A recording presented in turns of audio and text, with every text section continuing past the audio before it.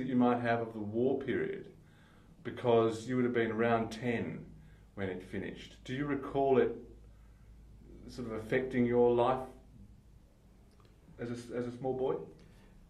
Well, I can vividly remember where the Iona presentation primary school is now, that was General Motors. And during the war years, all the vehicles came in big crates there and were assembled, but they were mainly war vehicles, like trucks, and the cars that came out were the big American cars, but they were all painted khaki, and you know, it was quite exciting to go down there and stand at the fence and see all these cars.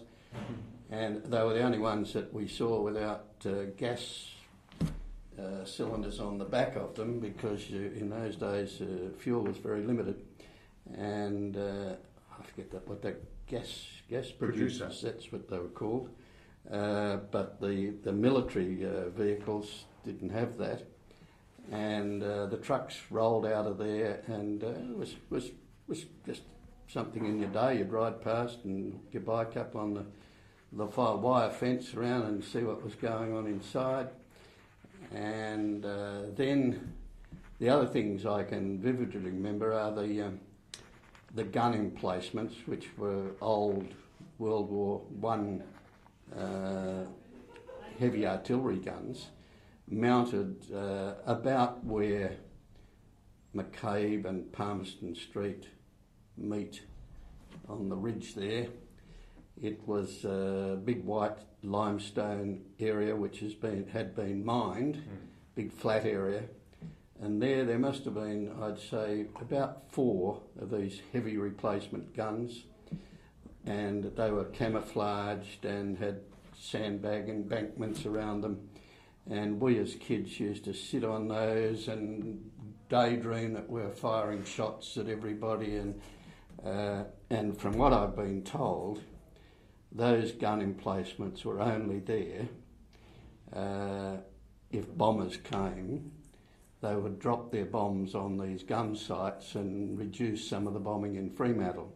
And it sounds logical that could have been the case. The same as all the little machine gun turrets all around the Monument Hill. We as kids played in them. They were our cubbies, and we attacked one or the other and threw everything at them, and they were hand grenades that we were throwing, and you know, it was pretty exciting sort of stuff. Then we used to go up to the monument, the top of the monument, which always had a massive fence around it, but we could find our way in there, and we'd swim there, and we'd play and we'd swim and we'd get out, and then we'd go along the cliff faces. The more dangerous it was, the more challenging it was to do things, and we went into some of the caves and out of them, and it's just really great. You paint this picture of a Mosman Park that's changed. When you look back and look out over that vista that you would see at the monument there, what view do you recall